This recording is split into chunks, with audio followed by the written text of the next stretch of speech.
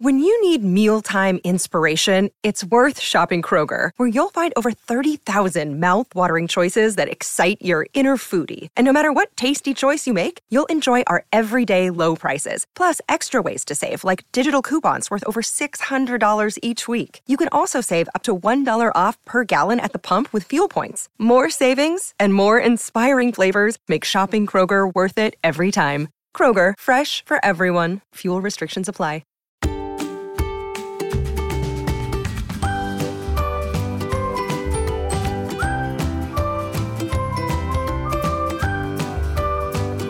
Well, hello again. I'm Nurse Mo, and this is the Straight A Nursing Podcast, where I teach concepts and share tips on how to thrive in nursing school and at the bedside.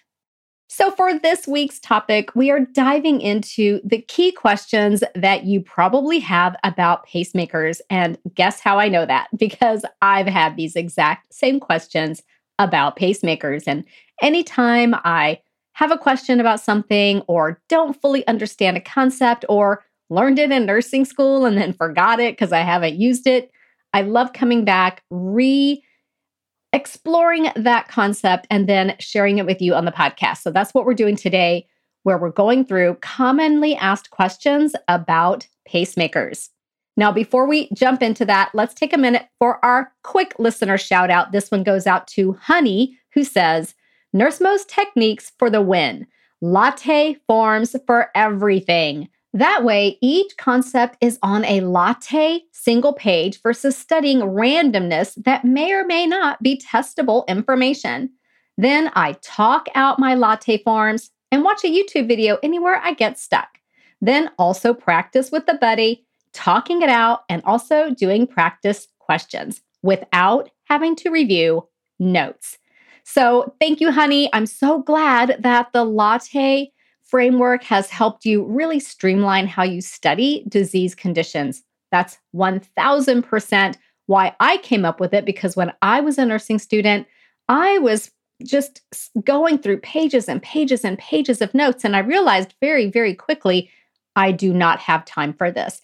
I need to streamline how I study. So I came up with the latte framework as a nursing student, and I continue to use it to this day. I use it all the time on the podcast, as you know, and I just think it's a great way to get nursing students to really just hone in on the key information that they need to know. So thank you to Honey for taking the time to submit that feedback. So if you're wondering what Honey is talking about the latte form or the latte template, I have that available on my website. I will put a link to it in the episode notes. Or you can just go to my website, which is straightanursingstudent.com, and click on resources in that top menu bar. And that should take you to a page where you have some resources that you can choose from. And one of those is going to be the latte template. All right, who is ready to dive into pacemakers? So probably the first question that you might ask, especially if you're brand new, is what is a pacemaker? So when the heart rate is irregular or too slow, cardiac output is compromised. So a pacemaker is often utilized to support the heart's electrical system, stabilize arrhythmias, and ensure the heart pumps at a rate that supports tissue perfusion throughout the body. So I'll say that again. A pacemaker may be utilized to support the heart's electrical system, stabilize arrhythmias, and ensure the heart pumps at a rate that supports tissue perfusion throughout the body. Now, while there are different types of pacemakers, they all have a pulse generator and electrodes. The pulse generator provides electrical impulses, which are transmitted through the electrodes, causing cardiac muscle to get electrically stimulated. And what happens when cardiac muscle is electrically stimulated? It contracts. Once the pacemaker is placed, it is programmed to set the rate and other parameters, which we'll talk about in just a moment. So that was, what is a pacemaker? Next is a question you might have, which is, what are some common indications for a pacemaker? So a pacemaker may be indicated in patients with arrhythmias, such as sick sinus syndrome, also known as sinus node dysfunction, symptomatic bradycardia, or a high-degree heart block. Other indications include after a myocardial infarction. Some patients with heart failure may have a pacemaker, patients with congenital heart defects, and temporarily, they're used after some cardiac surgeries.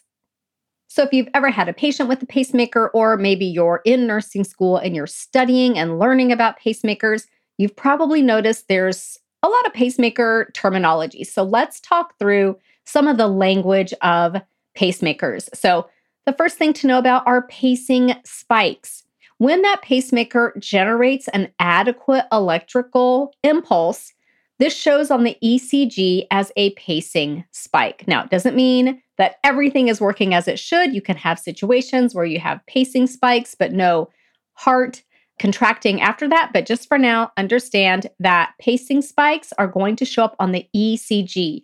And that means the pacemaker has generated an impulse. And that impulse has been strong enough to show up on the ECG as that pacing spike. And basically, it just looks like a vertical line on your ECG.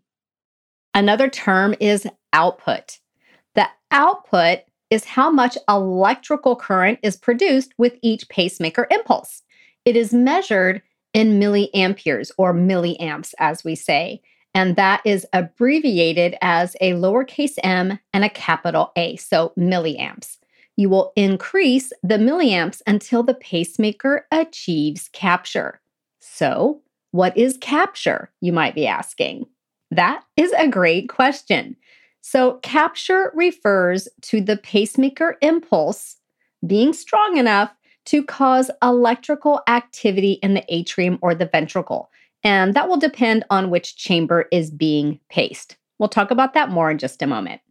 Note that if the pacemaker is only pacing the ventricle, the QRS is going to show up as wider than normal. So when you have capture, again, the pacemaker impulse is causing electrical activity in the atrium or ventricle. So you will see that on the ECG.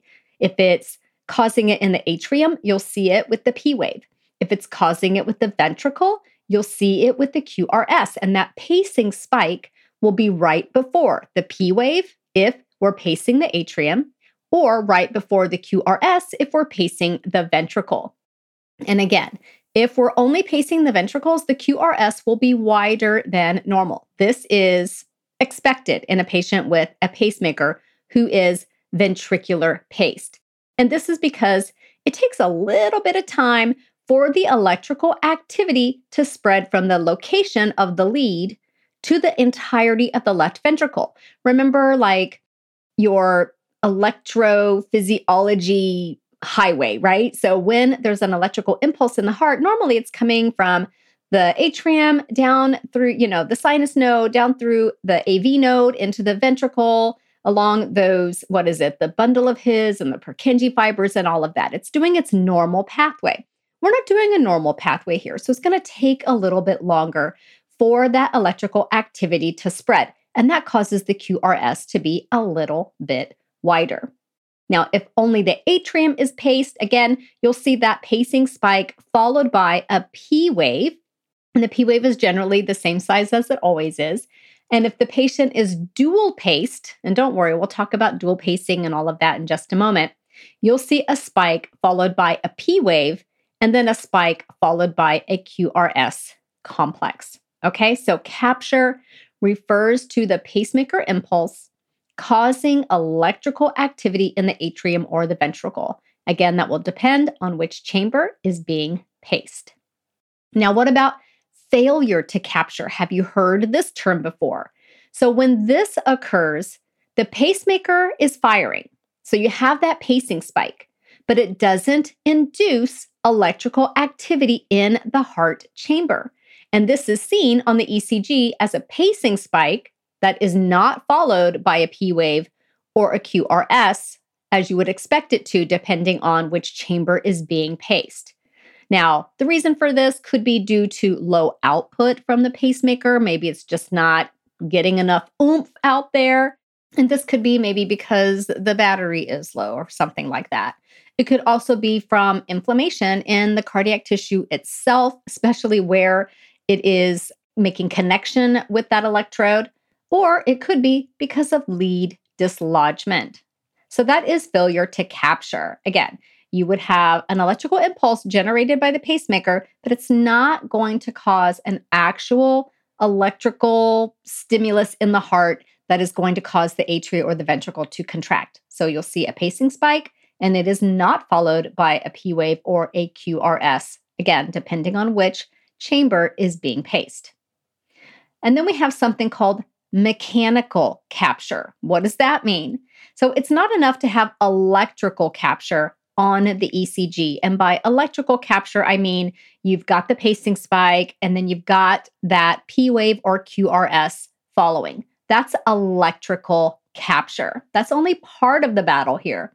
We also have to have mechanical capture, which means the heart is actually pumping strong enough to create good cardiac output and perfuse the tissues. So you can correlate your electrical capture with mechanical capture by palpating a radial pulse, for example, feeling for that actual pulse following that QRS. Or you could observe also the pulse rate via pulse oximetry, which is on the finger. So that's distal, that's showing that we're getting perfusion all the way to the extremities. Another term you may have a question about is sensing. And this is the ability of the pacemaker to sense the heart's intrinsic or naturally occurring activity. Now, sensitivity is basically correlated with the millivolts required to detect the patient's naturally occurring cardiac activity. The higher we have this setting on the pacemaker, the electrical activity of the heart, that intrinsic activity of the heart, has to be stronger at a higher millivolt, a higher current, a higher whatever. It has to be stronger in order for it to be detected by the pacemaker. So think of sensitivity as a fence. If you have a high fence, it's harder to see over it, right? Let's say you've got a fence between your yard and your neighbor's. And if you build that fence to be 6 feet tall, it's really hard to see over into your neighbor's yard to see what's going on over there. So that would be the millivolts, right? That would be high millivolts, hard to see what's going on in your neighbor's yard, hard for the pacemaker to sense the heart's intrinsic activity. So when that setting is turned up on that pacemaker control box, you are making the pacemaker less sensitive. So this is one that students and nurses and even experienced nurses struggle with because it's kind of opposite, right? When this setting is turned up, it makes the pacemaker less sensitive. So it is kind of an opposite. So think of it as a fence. When that fence is high, it's harder to see over it. The pacemaker is less sensitive. Now, the opposite is also true. On the other hand, when the millivolt setting is low, the pacemaker can sense the heart's natural or intrinsic electrical activity at lower levels. In this case, your fence between your house and your neighbor's house is only 2 feet tall, and you can see everything that's going on over there. In other words, the pacemaker is more sensitive. Okay, so that's sensitivity. Then we have failure to sense and oversensing. So let's first talk about failure to sense. So when this happens, the pacemaker is not recognizing the heart's natural or intrinsic electrical activity and mistakenly delivers an electrical impulse. So because it doesn't sense that the heart is managing things on its own, it thinks it needs help. So it's going to send an electrical impulse. You may see a pacing spike in the middle of a P wave or a QRS complex, or even on a T wave. And we definitely don't want that to happen. So again, failure to sense means that the pacemaker is going to be firing when it shouldn't. So another way to think of it is undersensing is overpacing. Okay, and that's because the fence is just too low. Now, what about oversensing?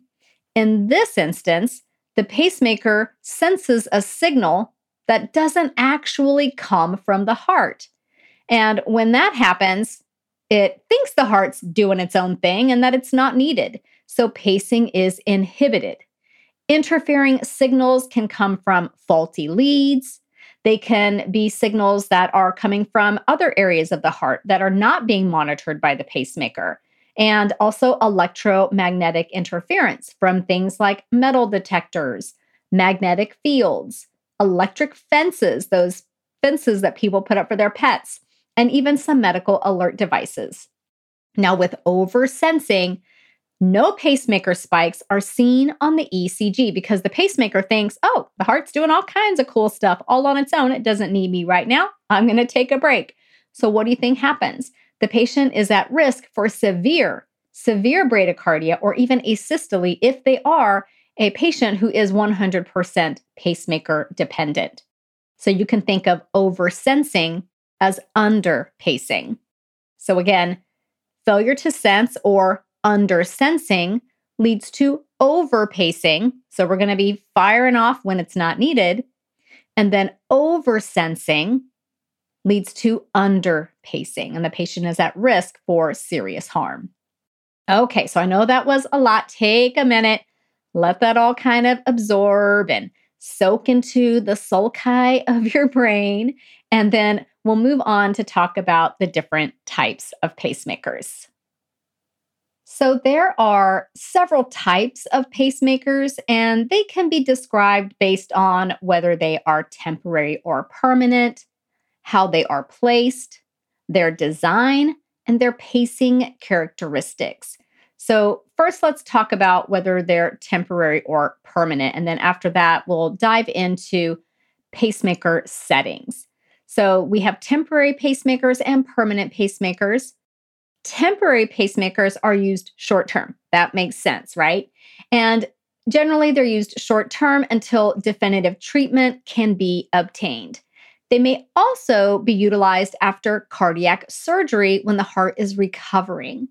Now, there are a few different types of temporary pacemakers. There's transcutaneous, transvenous, epicardial, and transesophageal. So let's talk a little bit about each of these. First, looking at transcutaneous pacemakers. This is that traditional pacemaker that you would see in a code situation where the patient has the two big pads on their chest and we are transcutaneously pacing them.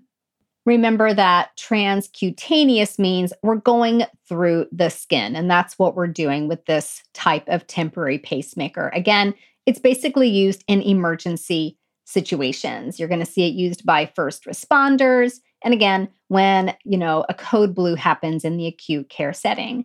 Note that transcutaneous pacing is painful. It's delivering electrical stimulation to the patient. So if you have the ability to sedate the patient, that might be a really kind thing to advocate for. Now, when using a transcutaneous pacemaker, the rate is generally set at around 80 beats per minute. This can vary based on your hospital policy and your protocols, but around 80 beats per minute in an adult at the lowest possible milliamp or that output setting. And then what you do is you slowly increase the milliamps and watch for those pacer spikes to appear on the ECG screen, and then slowly increasing the output until you get that capture, that electrical capture, which is going to be showing as that QRS appearing after each spike, indicating, again, electrical capture.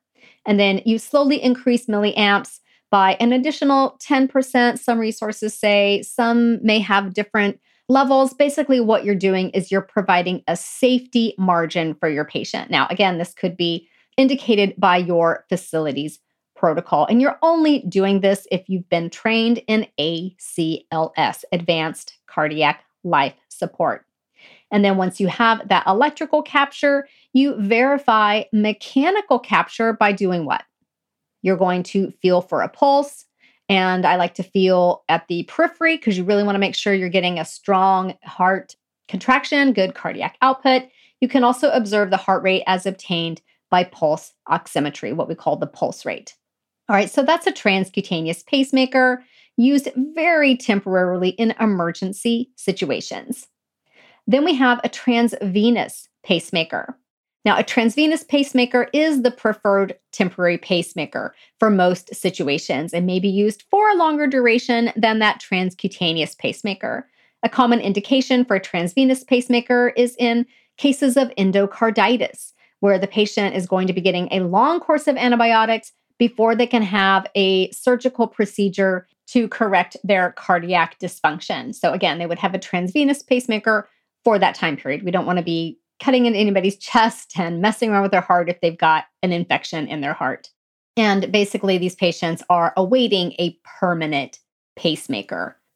So, as the name implies, a transvenous pacemaker is inserted venously, and this could be through the subclavian vein, the internal jugular, or the femoral vein.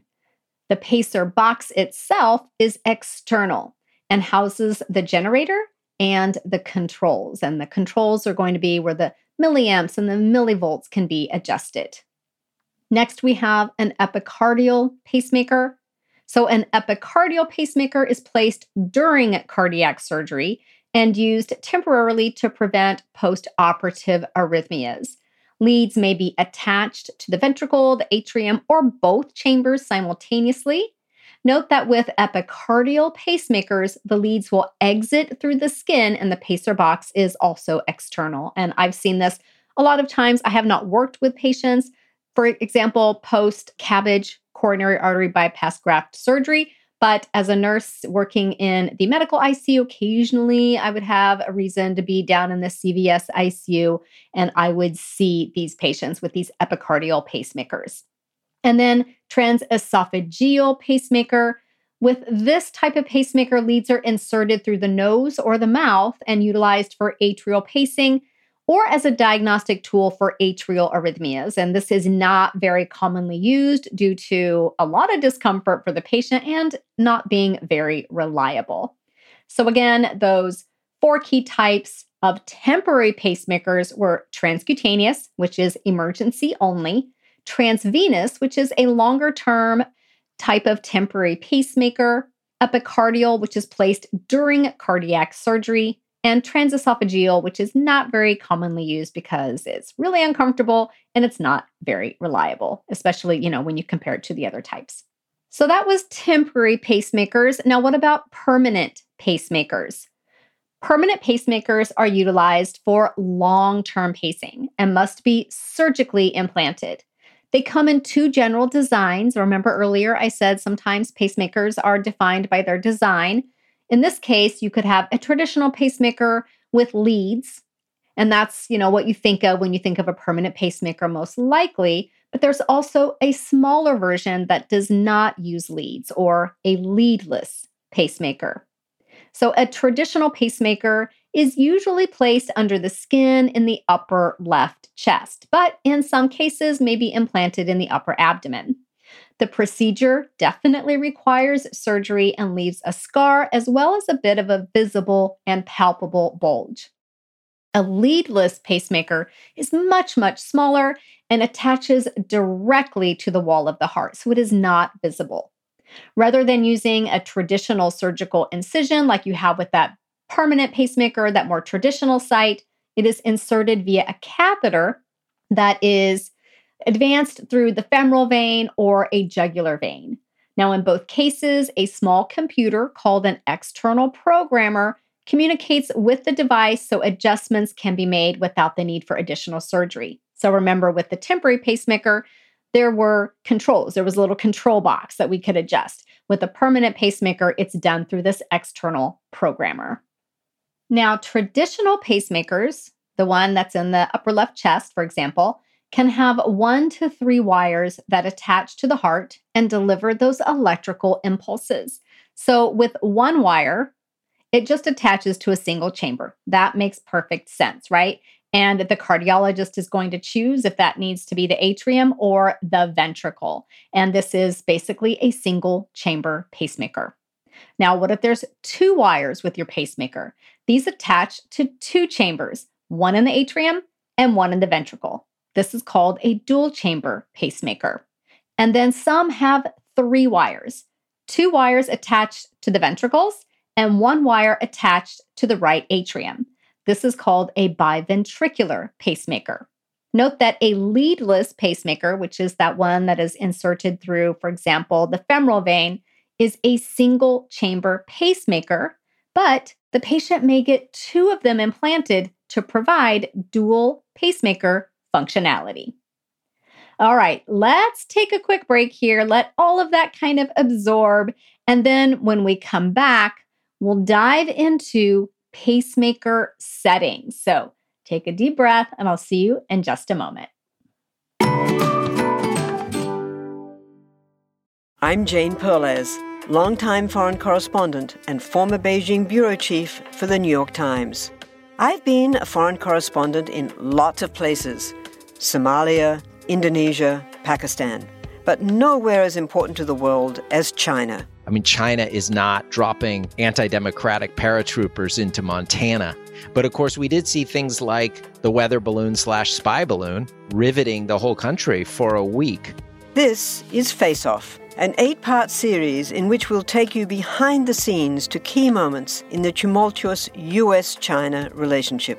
We'll speak with a diplomat, a spy, a tech reporter, a U.S. admiral, even Yo-Yo Ma. Plus, my pal and noted China historian Rana Mitter joins the conversation. We'll look at what's driving the two nations apart and explore whether anything can help bring them back together. Face Off launches April 9th.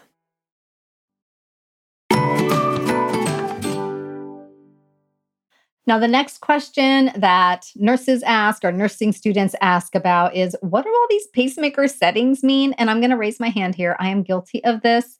When I started working in the recovery room, I 100% had forgotten everything I had learned about pacemakers as a student and new grad nurse. So I had to review this as well. So don't feel bad if you think, oh, I should know this, but you don't. That's okay. If we're not using the information we learned in nursing school and to pass our NCLEX, that's simply because you're not using it every day. I promise you know a whole lot about whatever specialty you're working in. And if you're a student, it's okay to have all these questions. And that's why we're going through this together today. So there are a wide range of pacemaker settings, and they are described by using a 5-position code. But not all 5 positions are always used. And if this is the case, it simply means that the final 2 positions, position 4 and 5, are not utilized. So let's go through the 5 positions and what the codes are. So in position 1, which will be the first letter in the code, this tells you which chamber of the heart is being paced. So the first letter tells you which chamber of the heart is being paced. And that could be an A for atrium, V for ventricle, or D for dual. That makes perfect sense, right? So position 1, which chamber is being paced? Atrium, ventricle, or dual? A, V, or D.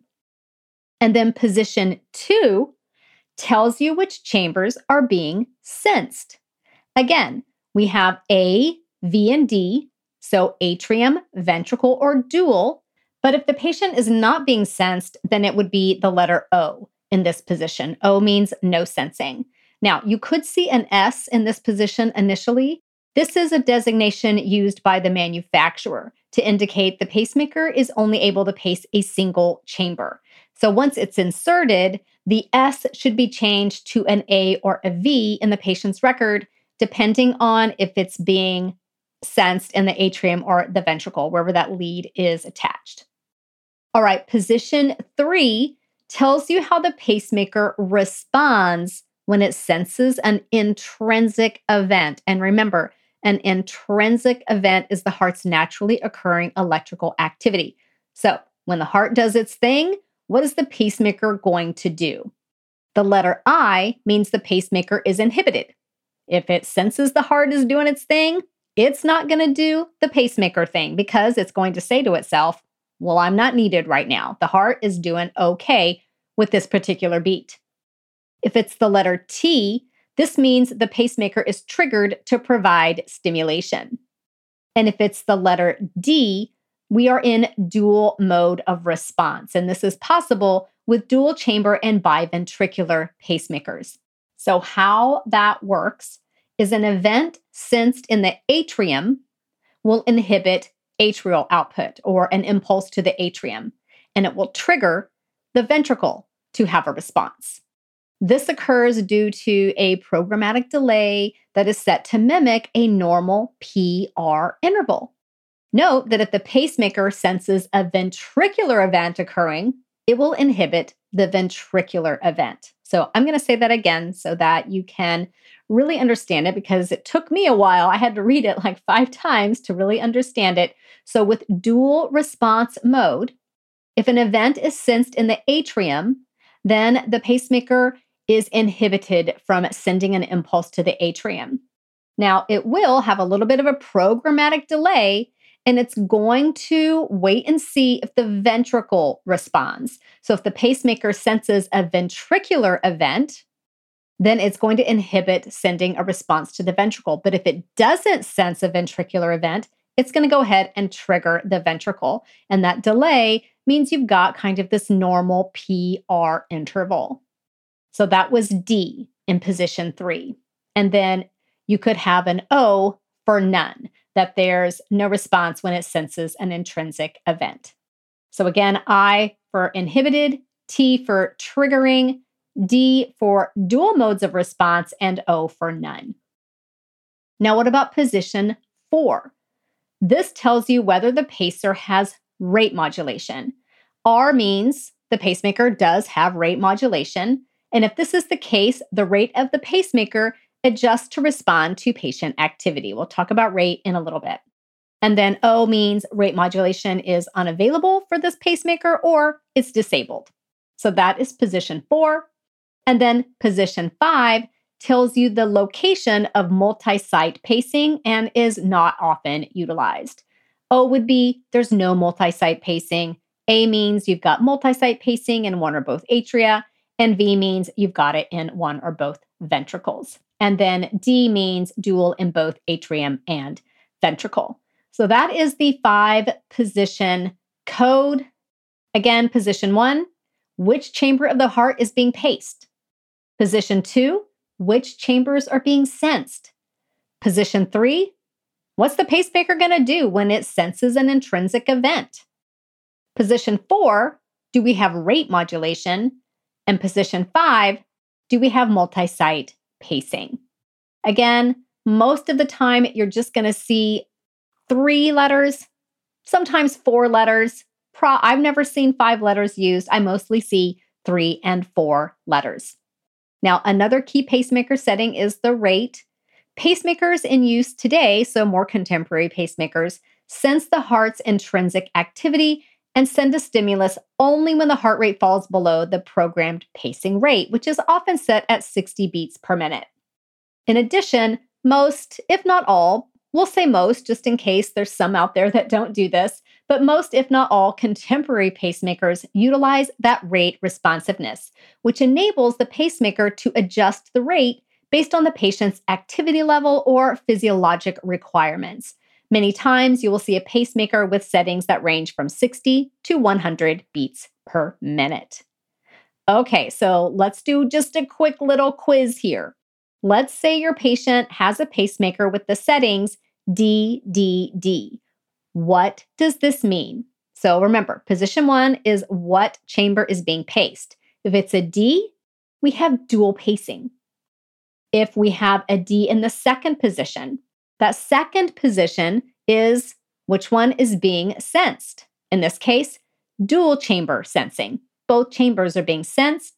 And then the third position is how the pacemaker responds. In this case, we have a D, and that is going to be dual modes of response. And again, that was that type of response that can help mimic that normal PR interval.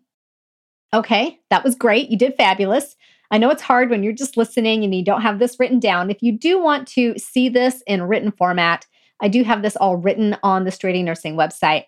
There's a link in the episode notes to take you straight to that if you want to check it out later. Let's do AAI. That's your pacemaker settings. So A is the first position. That is what chamber is being paced. What do you think? That's the atrium. Good job. And then what's the second position tell us? It tells us which chamber is being sensed. And in this case, an AAI setting indicates the atrium is being sensed. And then I is for that third position, and it tells us what the pacemaker does when it senses an event. And what happens? If it's the letter I, we are inhibiting. If the pacemaker senses electrical activity in the atria, it is going to inhibit itself. It's not going to send an electrical stimulus to the heart. And then one more. What about VVI? So with VVI, position 1 is what chamber is being paced. Good job. If it's a V, we're pacing the ventricle. Second position is what chamber is being sensed. We have a V here. We're sensing the ventricle. And then the third position is what does the pacemaker do when it senses an intrinsic event? In this case, it's going to inhibit, meaning if it senses the ventricle is doing something, it's not going to fire because it's going to say, I'm not needed right now. The ventricle is doing just fine. Okay. Whew, this is a heavy episode. I hope you're doing okay. Take a breath, take a break, shake it out, shake it out. We're going to move on now and talk about pacing modes, which we kind of already have, but let's just dive into pacing modes a little bit more.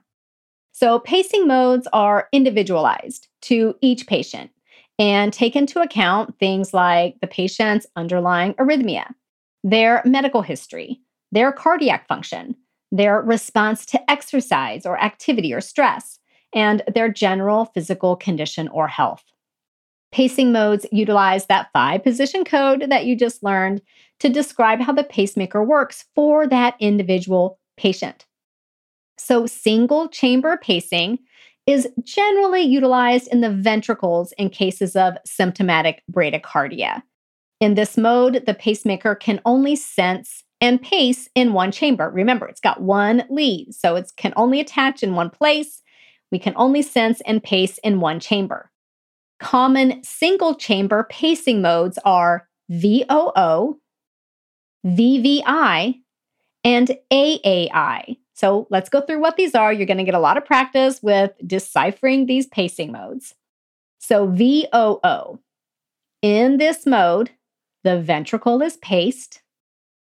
There's no sensing, and there's no response to the sensed event, which makes sense because sensing is turned off.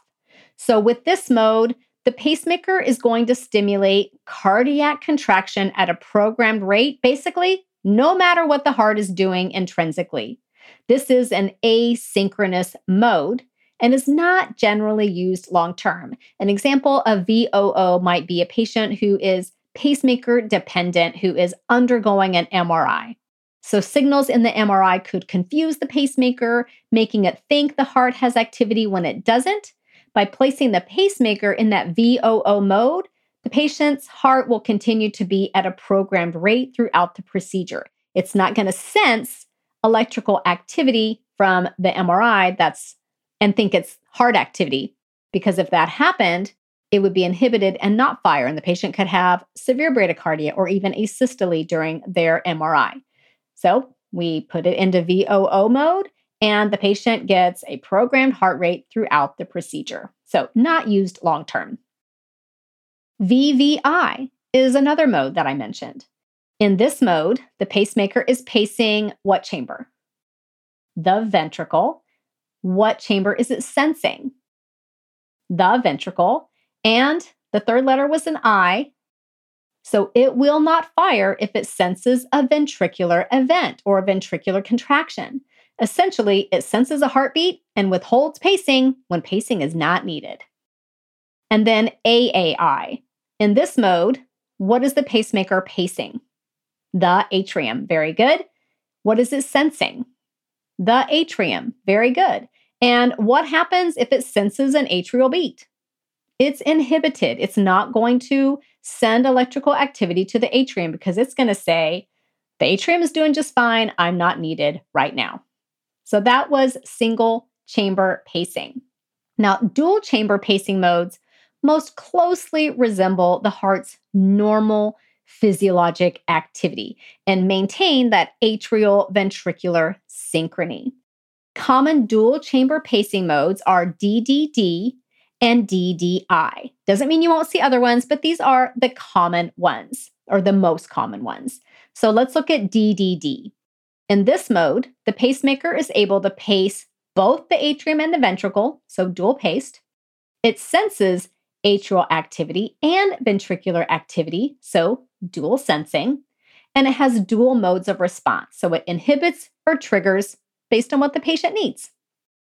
And then DDI. In this mode, the pacemaker is able to pace, which ones? Both the atrium and the ventricle, very good, we're dual. The second letter was a D, so it's sensing both atrial activity and ventricular activity.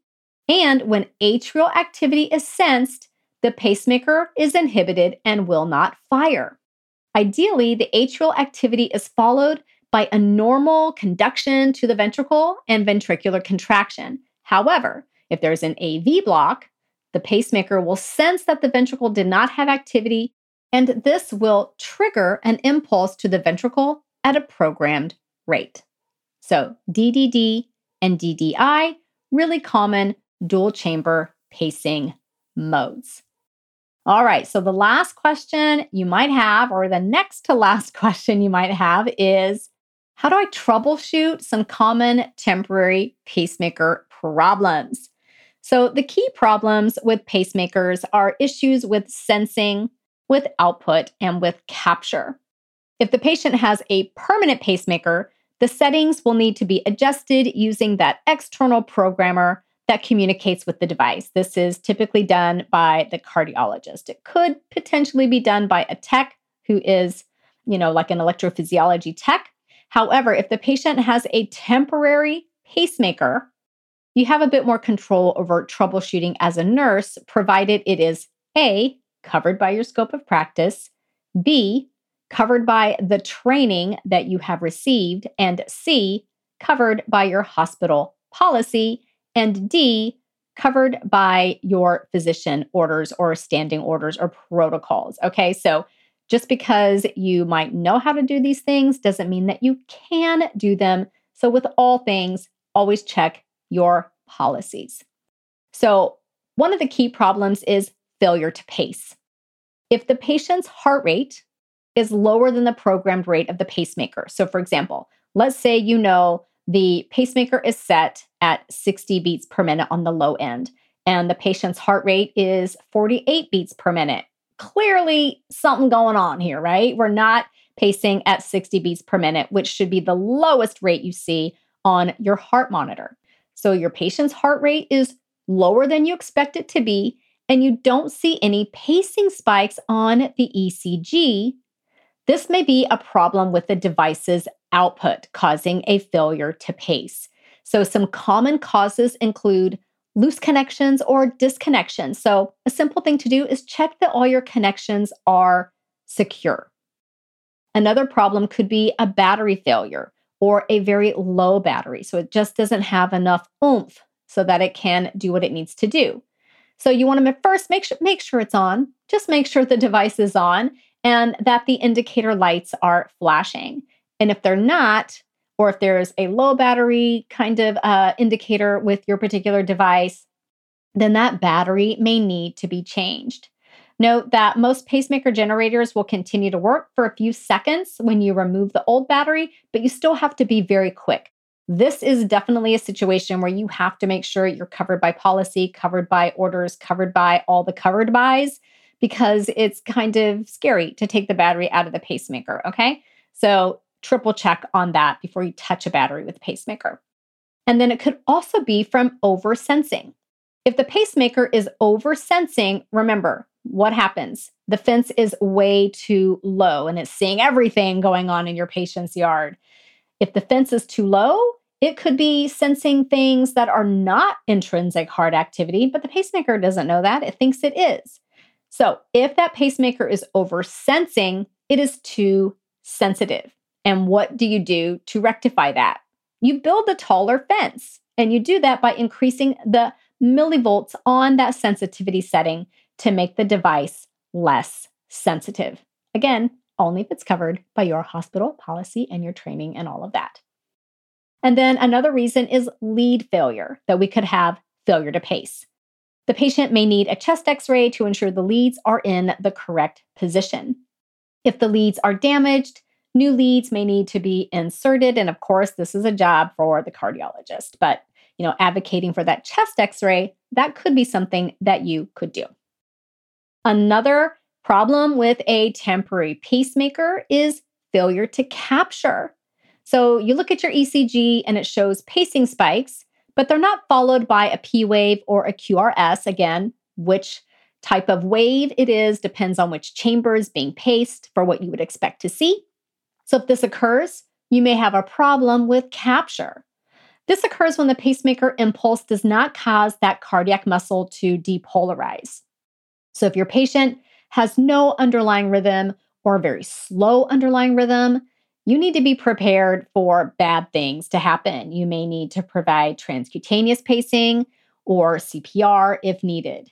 Common causes of failure to capture include loose connections. So again, always checking that your connections are secure.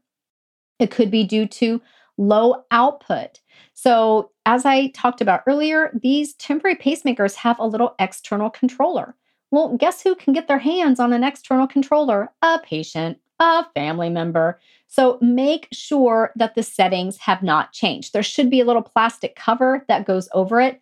I don't know, maybe someone in it, confused, took the cover off. Who knows? But just check that the settings are what they are supposed to be.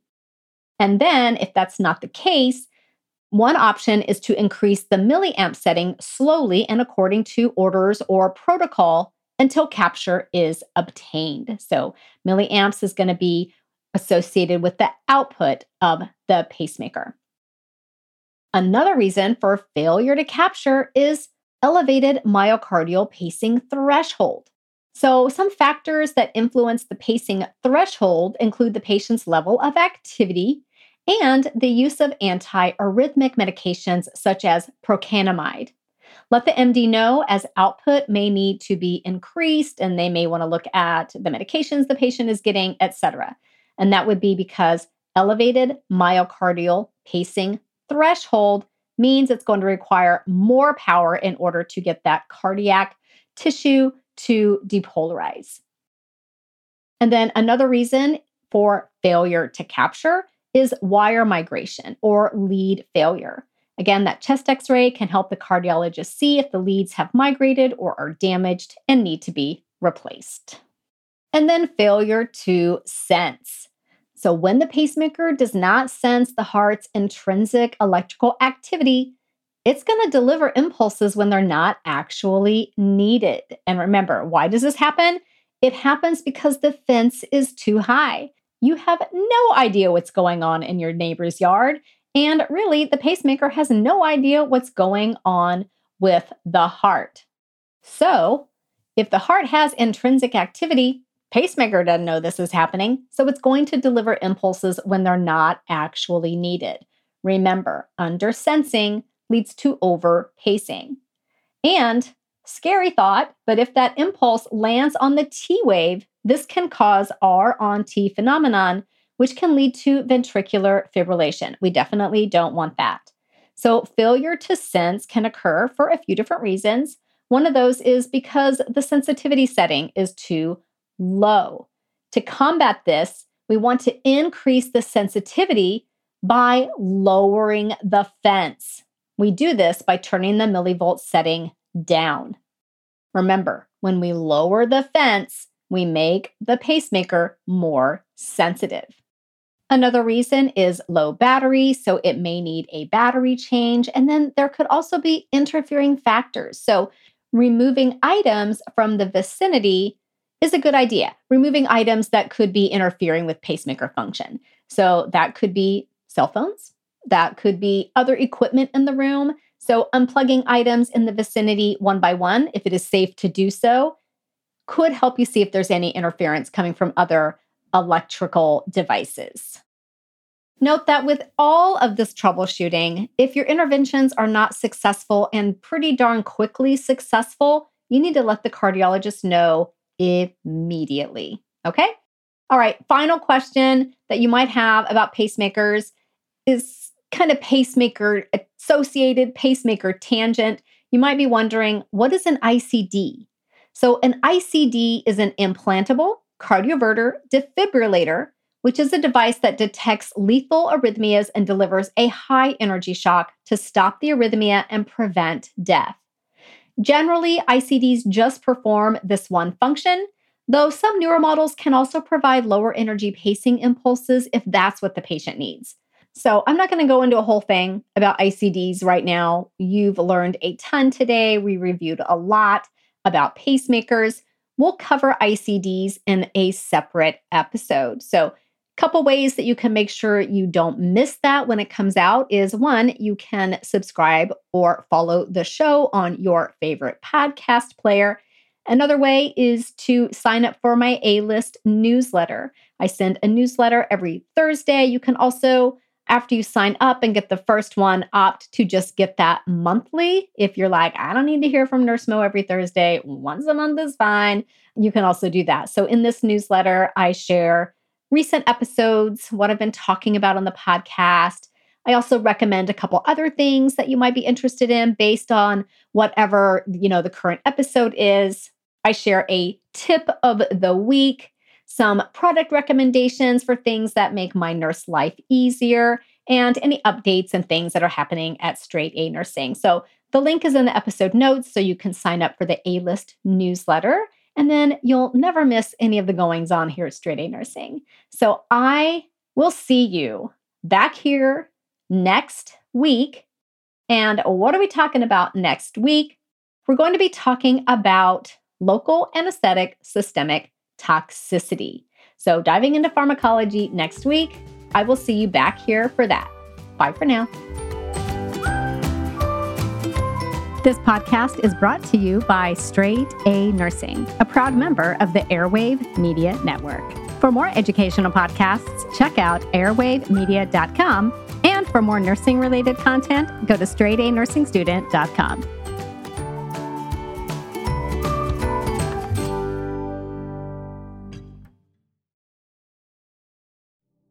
Do you find it hard to sleep at night?